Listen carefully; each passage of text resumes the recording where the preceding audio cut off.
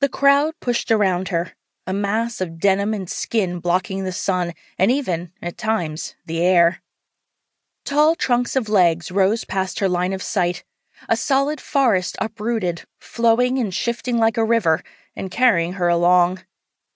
Everyone towered impossibly high and swift around her, a legion of giants, but such is the world-view of every 4-year-old.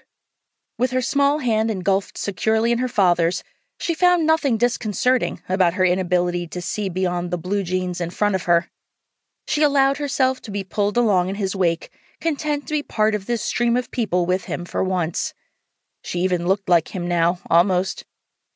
Her overalls were only a shade lighter than his pants, and they covered her legs the same way, even if they did come up higher and have silver buckles.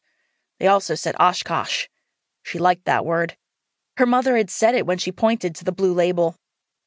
Her father didn't have a blue label, but he wore a red shirt like hers, red like a fire truck, red like a crayon, red like the little bird on her hat.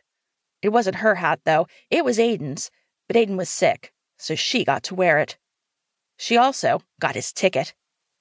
Ticket. She said the word loudly enough to be heard by her own ears, then float away on the sea of moving trunks behind her. She liked the word as much as she liked the slip of paper protruding from her tight fist. She'd seen it at home, but hadn't been allowed to touch it until they'd come into this cavernous hallway. Once in the dim night and the forest of knees, her father had handed it to her. She sensed its importance without understanding its purpose, and silently hoped to prove herself worthy of this thing, this ticket. She felt more than saw their path change. There was a pause, then a step to the left, a few more steps forward, then over. Soon they were near a wall, close enough she could have touched it, but she didn't. She followed only the denim knees she recognized as his as they turned down another, smaller hall. This one wasn't as crowded. Light slipped in among the legs ahead, and the gray slab walls on either side offered shelter from the pushing, grinding river of bodies. Her father slowed, allowing the tension in their joined arms to slacken, and she scooted up even with him. Gradually, the layers of legs before her stepped away, each one leaving more slivers of sunlight for her eyes to adjust to, until finally the last of the legs stepped away, revealing the most beautiful sight her young eyes had ever seen. The enormity of the view seeped in slowly, like the gentle warmth of the setting sun against her cheeks. The path before her descended steeply to a low wall, separating this plain of cold gray concrete from a vast open field of colors more vibrant than anything she had in her box of crayons. The dirt was a rich shade of orange, but not like an actual orange, burnt, crumbled, and cut through with stark, bold white lines. They offered a dry contrast to the lush green of the grass, which stood bright and deep, rippling into patterns.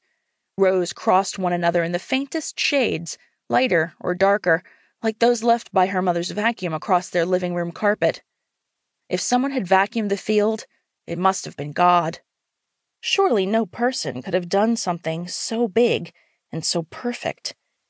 Even though the concept of the divine hovered foggy and uncertain in her mind, she knew God lived in the stained glass and tall pipe organ of her church, and she knew instinctively he lived here, too.